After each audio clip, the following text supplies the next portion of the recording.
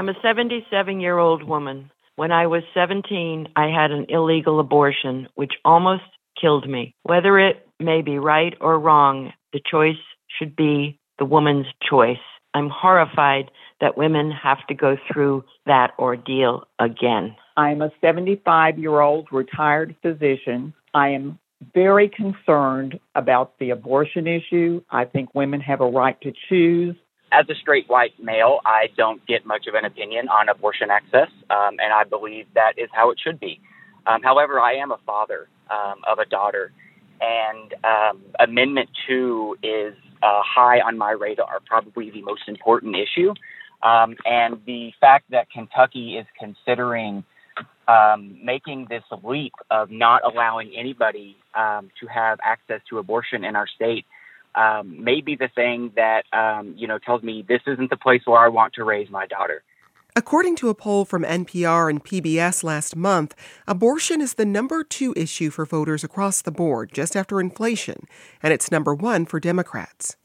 In August, Kansas voters surprised many people when they overwhelmingly voted against a ballot measure that would have eliminated the right to an abortion in their state constitution. Now, several more states, including Kentucky, California, Montana, Michigan, and Vermont, have abortion on their midterm ballots. They'll be voting on these measures next month. The decision to overturn Roe v. Wade has altered the political landscape in the run-up to the midterms, including in Kentucky. We're in Louisville as part of our Remaking America collaboration with WFPL. We're looking at the ways our democracy is and is not working for all of us. Kentucky voters will soon decide on a constitutional amendment like the one that failed in Kansas. But driving around town yesterday, we didn't really see any yard signs for or against the amendment. So how much do voters really care? We get into that and a lot more after the break. I'm Jen White. You're listening to the 1A podcast, where we get to the heart of the story. Remember to connect with us on Twitter at 1A.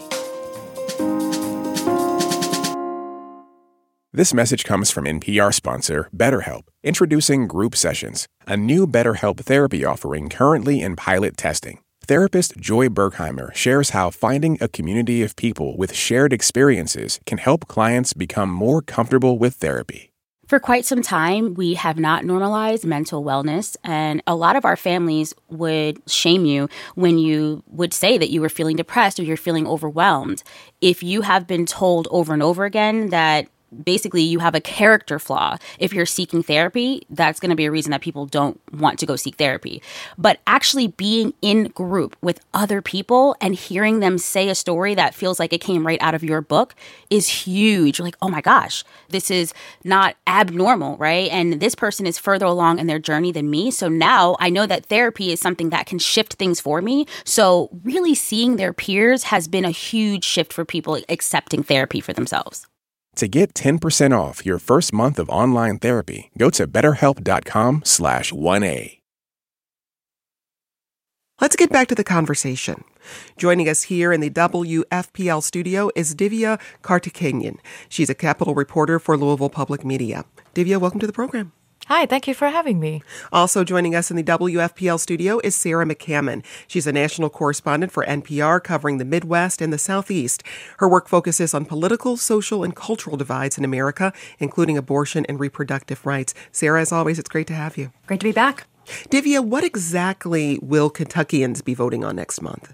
So this is the language on the ballot. It's just about 53 words, pretty simple compared to the Kansas constitutional amendment, which says, to protect human life, nothing in this constitution shall be construed to secure or protect a right to abortion or require the funding of abortion. Now, there are certain parts of this amendment that can be pretty misleading because there isn't really funding of abortion per se in Kentucky. All that there is in terms of funding is Medicaid funding for extreme cases like endangerment to the life of the mother or rape or incest. But there isn't really funding of abortion. So it's interesting that that's in the language. It is very confusing for voters to decide on whether to vote yes or no, because there's this idea of if I am voting yes, it means that abortion rights will be secured, which is not true, which is why this language is so confusing. And so a lot of people are trying to, the campaigns on both sides the side that is anti-abortion has the campaign slogan, Yes for Life. And on the other side, there is Vote No on Amendment 2 by Protect Kentucky Access, which are the coalition of abortion rights advocates in Kentucky. So they're trying to push that forward, but people are still confused between voting yes and no. So and just to be clear, by voting yes on Amendment 2, you're voting to ensure that there are not abortion protections in Kentucky's state constitution. By voting no, you're allowing for there to be protections in the state's constitution that protect abortion rights. Sarah, how is this ballot measure in Kentucky different from the one in Kansas? In concept, it's similar. As Divya mentioned, the one in Kansas was longer, was more words, but essentially both of them were brought forward by opponents of abortion rights, people who oppose abortion, who wanted to put in their state constitutions the idea that their state constitutions have no protection for abortion rights. And this post-Roe v. Wade, in this post-Roe era, post-Dobbs, the decision that came down from the Supreme Court in June overturning Roe, that has become a major strategy for abortion rights supporters to say, okay, we don't have federal protections for abortion rights anymore. The Supreme Court has said that. So now let's look at state constitutions and see what they say. And so abortion rights supporters have argued in multiple states, including here in Kentucky, that the state constitution in one form or another, in Kentucky it's through a right to privacy, may include protections for abortion rights. So what you're seeing is opponents of abortion sort of pushing back on that idea and trying to make it very clear in their state constitutions that there is no such protection and just sort of clear away one potential argument against abortion bans. But as you said, I mean, as we're saying, against abortion bans, it's so confusing. And this is something I saw firsthand on Sunday. I was out following around some canvassers for the Vote No team, the supporters of abortion rights team, essentially, and listening to them talk to voters. And people were just very confused, trying to understand what this all means. It's almost like a double negative. So that is one of the challenges, I think, with messaging around this issue. Divya, how would you describe Kentucky's political landscape right now? So we have a Democratic governor and we have a Republican-dominant legislature. And there has been a seismic shift in recent years, especially since 2016. Even recently, the number of Republican registered voters has exceeded the number of Democratic registered voters. So that's been a big shift in many, many years. Kentucky used to be a Democratic state. And so much has changed since the legislature has veered towards the GOP.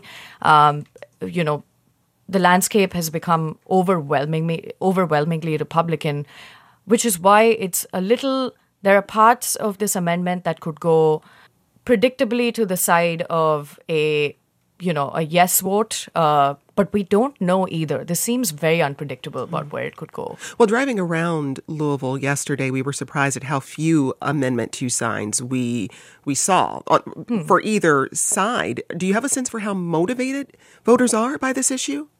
I think voters are pretty motivated. I think the primary confusion, again, lies in should I vote yes or should I vote no? People know that there's an amendment out there on the ballot. There's also, Protect Kentucky Access, which is the abortion rights advocacy group, did sort of issue their first TV ad. And I'm just noting that the person who is the campaign manager for Protect Kentucky Access was the campaign manager for Kansans for Constitutional Freedom, which had defeated the amendment on the ballot. So they're basically getting ads out there talking about, and their first ad that came out was interesting because it picked on this, on a Kentucky woman's testimony that even though she already had a child, she wanted to have another child, but that pregnancy was not a medically viable pregnancy and that would be at risk to her life. So it was interesting that they picked that testimony to reach out to Kentucky voters because there are plenty of women, some of them who are Republican voting, who feel uncomfortable with the idea that this would be the state intervening, a constitutional intervention, as well as the fact that not all of them support complete bans on abortion. They do need some exceptions. Sarah, when we look at what happened in Kansas, do you see any correlations between Kansas and Kentucky? Because people, as I said, were surprised at how overwhelming that defeat was in Kansas. Certainly. I mean, both are red states. They're not identical in terms of party registration, in terms of sort of demographics and politics. You know, they're each their own state, so I don't want to overemphasize the similarities. But they are both conservative-leaning states in the Midwest and the South. And in Kansas, you're right. I think that amendment was widely expected to be won by the anti-abortion side. And, voters pretty overwhelmingly rejected the idea of further restricting abortion rights. Certainly, the Kentuckians I talked to who support abortion rights are inspired by that, excited by that. I spent some time with Rachel Sweet, who Divya mentioned, the campaign manager here, who said she had to think for a second because she wanted a nap after the Kansas initiative, but was persuaded to come here and lead that campaign. So she said, they've learned some lessons from that about messaging, about what kind of works to get voters to the polls and explain this idea, but also trying to look at Kentucky for what it is as an individual and different place. And so, from what I hear, it's hard to know, but I think both sides have a sense that this is going to be a tough fight. Divya, briefly, what do Kentucky's abortion laws say right now? So abortion is completely illegal at this point in Kentucky. There's been, Kentucky has a trigger law which automatically triggers a ban on abortion when the Supreme Court overturned Roe v. Wade. Tennessee had a 30-day sort of window until they did that, but Kentucky is one of 3 states where it automatically was triggered. So there's been a back and forth sort of litigation that's happened, at the circuit court level. But at this point, it remains illegal. We only have 2 clinics in Kentucky, both of which are in Louisville. So they remain shut right now. So there is a hearing scheduled for November 15th, which is odd because we have to vote on November 8th. So we're not sure about how that would play out, but that's the situation right now. Now, Sarah, you've spoken to both the major abortion rights and anti-abortion rights in groups in Kentucky. And here's a bit of your interview with Rachel Sweet. Again, she's the campaign manager for the abortion rights group Protect Kentucky Access. She's also the former manager for Kansas Constitutional Freedom. That's the group that led the campaign in Kansas to successfully defeat the abortion amendment there. Kansas was in some ways the first shot across the bow, right? I think that campaign did send a message. So I think Kentucky's definitely an opportunity to keep that momentum going and to show elected officials, to show politicians that these policies are really unpopular and that when you give people the opportunity to vote on this issue, they will vote to protect access to legal abortion. Sarah, how much overlap is there between the strategies used in Kansas by abortion rights groups and the ones in Kentucky? I think one of the biggest similarities is that the message I'm hearing from Rachel Sweet and her campaign to defeat this amendment is the idea that this is just too extreme, that this goes too far. They're aware of their audience. They're aware that they're talking to voters in a largely red state. And so they're trying to make the point that this amendment would make it much more difficult or make it much easier, essentially, to ban abortion, to restrict abortion. It contains no language about exceptions for rape, incest, life of the mother. Supporters of the amendment say almost the same thing in reverse. Look, just leave it up to the legislature. But as Divya mentioned, I think a moment ago when we were off mic, the legislature has already made it clear where they stand on this. There are 2 anti-abortion laws currently in effect, and the courts are yet to weigh in on whether they can stay in effect. But that is the message, that this will sort of truncate any nuance and take away the opportunity for Kentucky voters through their state lawmakers to allow for some nuance around this issue. Well, let's hear some of your conversation with Adia Wuchner. She's the executive director of Kentucky Right to Life and chair of Yes for Life Alliance. Remember, we've had Roe. We've been in the 49 years of Roe. No one wants 49 years of the Kentucky Constitution drug out into this battle. And let's remember what we're talking about. We don't make there's nothing else in our Constitution that upholds murder, and that's what abortion is. We forget what we're talking about here. Now, Sarah, just remind us, what were the stakes in Kansas, and how does that differ from what's happening in Kentucky? Right. So one major difference is that in Kansas, abortion was legal at the time of the vote in August on their anti-abortion amendment. As we've said, in Kentucky right now, at least for now, two abortion bans are currently in effect. There's no access to abortion in the state of Kentucky. So in a way, Kansans were voting on whether or not to preserve a right they still had, whereas Kentuckians are voting on whether or not to potentially leave some space to get back a right they have lost because of the overturning of Roe v. Wade.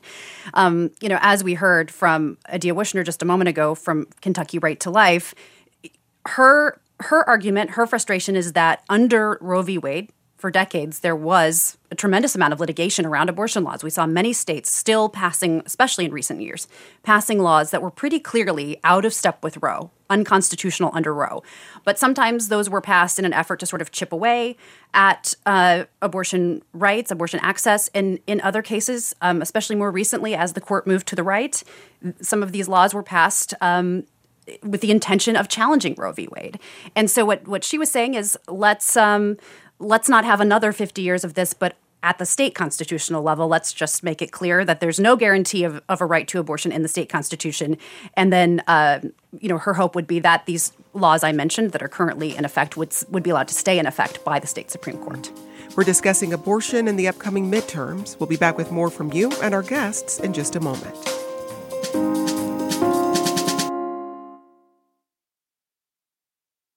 Now let's get back to our conversation about abortion and the midterms. And let's add one more voice to the conversation. Rachel Rebouché is a professor of law at Temple University, specializing in reproductive health law. Professor Rebouché, welcome to the program. Thanks for having me. So how have you seen the political landscape change leading up to the midterms since Roe v. Wade was overturned? It's really been dynamic. Just as Sarah mentioned a minute ago, laws being introduced, enjoined, put back in force, ballot initiatives coming on the scene, the Kansas surprise in the sense that the measure failing by some significant margin. I think it's really been a shifting landscape, and I think a lot about how we communicate to people in states. What law governs them? What is the state of abortion law and access where you live? And so it's been very dynamic.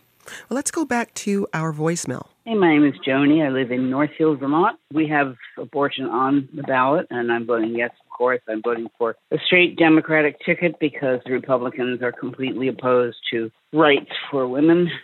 Now, Professor Rebouché, as we've said before, beyond Kentucky, there's several other states voting on abortion in November. There's California, Montana, Michigan, and Vermont. How different does this battle over abortion ballot measures look across the country? I think it looks different, depending on the state. You have states like Michigan, Vermont, California, where the vote is really a vote for putting abortion in the Constitution, protecting abortion rights against future challenges. In California and Vermont, those are likely to pass. Vermont has been debated since 2019. Michigan's really interesting because a yes vote would mean that individuals have a right to reproductive freedom, which includes abortion, but also childcare, prenatal care, contraception, sterilization. Those are ballot initiatives that we should think about in a slightly different way than Kentucky, which, like Kansas, is really an initiative to preclude state constitutional protection for abortion. Now, Sarah, Michigan is a swing state with a Democratic governor. How is this issue affecting the midterm election there? Yeah, I think when it comes to ballot initiatives, Michigan is certainly one of the most interesting states right now because you have a number of things going on. Democratic Governor Gretchen Whitmer is a strong supporter of abortion rights.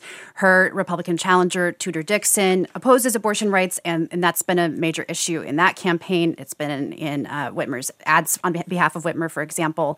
But there's not just the governorship. There is this ballot initiative that we just mentioned, which was, it's kind of unique. It was a citizen-led effort to protect abortion rights in the state constitution. And so one of the key things that it would do is, regardless of what happens with the governorship, with the legislature, it would put in the state constitution these protections, and also would stop a 1931 law that has been the subject of a lot of litigation since the overturning of Roe v. Wade, and even before it. Governor Whitmer sort of preemptively challenged this law to try to prevent it from taking effect, because we talked about trigger bans, which were written in anticipation of Roe v. Wade being overturned.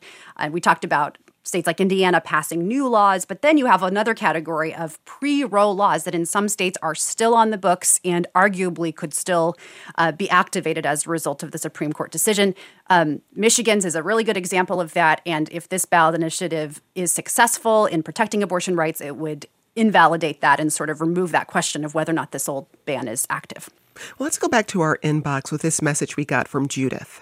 I think that instead of referring to it as an abortion issue, they need to refer it to a women's rights issue. Hearing the word abortion turns so many people off.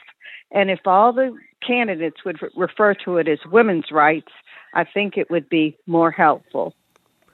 Judith, thanks for that message. Professor Rebouché, how much does language matter and framing matter when it comes to persuading voters on these abortion ballot measures? I think it matters a great deal. It matters, we saw it in Kansas that the group that was raising money to defeat the amendment that would preclude abortion rights in the state constitution called themselves Kansas for Constitutional Freedom. So just as the message from your listener suggests, they weren't using the word abortion in their name. The group that wanted the amendment to pass wanted to stop abortion rights from being recognized in the state constitution, called themselves Value Them Both, also didn't use the word abortion. So language for both raising money for these ballot initiatives, but also reaching voters, tying abortion rights to larger questions of women's rights, gender rights, autonomy, bodily autonomy rights, that's been very important in this conversation. Sarah, how significant have grassroots efforts been in mobilizing voters on both sides? I think it's important to note that there has been a lot of money put into these campaigns, and in both Kansas and Kentucky, the abortion rights side, the Vote No side, has significantly fundraised. I think it's 4-1 here in Kentucky. The other side. At the same time, there is a lot of grassroots attention and energy. I spent some time to the point about the sort of language around faith and freedom. I spent some time, as I mentioned Sunday, following canvassers around for the Vote No campaign. I spent time with a couple of women who were in their 50s and 60s who they told me they were friends from their temple, and both felt like their perspective as as members of the Jewish faith was not always highlighted in conversations about faith and this issue. They both talked about experiences as they went door to door with miscarriage. They talked to some of the voters they met about these very personal experiences. And I heard a lot of emphasis on things like personal freedom, women's rights, and also faith. And I think there's a real effort among some of the, certainly the grassroots activists, as well as the leadership of these campaigns, to sort of put a little bit finer point on that idea that the messaging around this issue, those issues in particular, doesn't just belong to one side or the other. We got this email from Mara who says, I moved from Austin, Texas to Lexington, Kentucky this summer. Having come from Texas where the chilling and criminalizing effects of SB 8, that's Texas's abortion ban, have been felt for over a year now. I look forward to exercising my right to vote no on Proposition 2. There's no such choice in Texas. What worries me in my Kentucky community is the lack of discourse about Proposition 2. There doesn't seem to be much awareness, so I will put up a yard sign. Sarah, as you've been reporting here in Kentucky, are people talking about this proposition? I was sort of surprised again. I've just been in the state a few days, but as we went door to door, there were several voters who said they weren't aware. And in fact, one man said, I wish I'd known about this. I should have been hearing about this. And so, he was appreciative of the conversation. We're starting to see, as Divya mentioned earlier, we're starting to see ads around this issue. So that's raising awareness. I see some yard signs, but I too was surprised. I'm seeing, at least anecdotally in the Louisville area, probably more signs about candidates, about specific individual candidates, and not about this amendment. But I think it's interesting. We've heard from some of our callers who've said, while some of them want to put their position out there, others, I think, are sensitive to the politics here and maybe a little cautious about putting that sign in their yard. Professor Rebouché, inflation is still the number one issue for voters. Democrats are hoping to keep abortion top of mind this November, but how concerned should Democrats be as we get further from the court's decision in June that the momentum around abortion will fade? I think that there is, again, this ebb and flow of attention and energy around the abortion issue. I think it's going to stay at top of mind. There have been really interesting studies that show that, for instance, young women are registering to vote in numbers that far outpace what the registration in previous years. They're registering in greater proportion than men. And so if some of that data gives us give any sense of why people are registering, if they're registering to vote on this issue, I think it's going to stay live for lots of people. Well, Sarah, in a Guardian piece published yesterday, Senator Bernie Sanders, he's an independent, but he caucuses with Democrats, warned Democrats not to focus all their attention on abortion leading up to the midterms.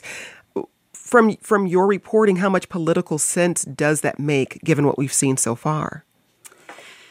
I thought that was a fascinating statement. I think what you see there is, well, first of all, it's consistent with Senator Sanders' long-term message, right, of sort of focusing on workers and jobs and the economy. And I think what you see is him sort of asking Democrats to lead on that issue, not to just be on the defense. Because as Professor Riboche mentioned, polls indicate that inflation, the economy are top of mind for voters. They are the top issue. And on that issue, voters give Republicans a bit of an edge over Democrats, at least a few points. And so I think Democrats have seen abortion as the strongest case they can make to voters this fall. But I think you see Senator Sanders saying, he said he'd like to see more Democratic support for initiatives like raising the minimum wage. So I think sort of meeting Republicans on that turf is what he's urging. Sarah, as you're watching how these ballot initiatives play out across the country, and there's so many layers, right? Because you might have a proposal on the ballot along with voting for your governor and members of the legislature.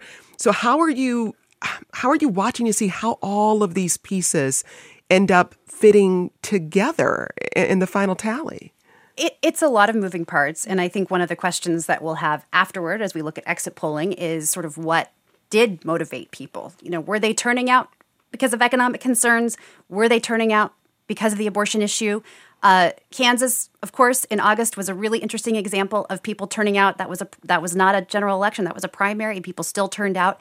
At the same time, it was, 6 weeks after Roe v. Wade was overturned. Will that energy be sustained is a question we keep asking. I think the takeaway message is to just, we have to be watching every single level because, even down to the state legislative race level. Somebody mentioned North Carolina a second ago. That's a state where you have a Democratic governor, Republican legislature. Democrats are trying to avoid Republicans getting a supermajority. That's a purple state where abortion is legal, but that could change. And so there are lots of examples like that all over the country. And I think really the big question is, what's going to be on voters' minds when they walk into that voting booth? That's Sarah McCammon. She's a national correspondent for NPR covering the Midwest and the Southeast. Her work focuses on political, social, and cultural divides in America, including abortion and reproductive rights. Also with us, Rachel Riboche. She's a professor of law at Temple University, specializing in reproductive health law. Sarah, Professor Riboche, thanks to you both. This show was part of 1A's Remaking America collaboration with 6 partner stations around the country. Remaking America is funded in part by the Corporation for Public Broadcasting. Today's producer was Haley Blassingame. This program comes to you from WAMU, part of American University in Washington, distributed by NPR. I'm Jen White. Thanks for listening, and we'll talk more soon. This is 1A.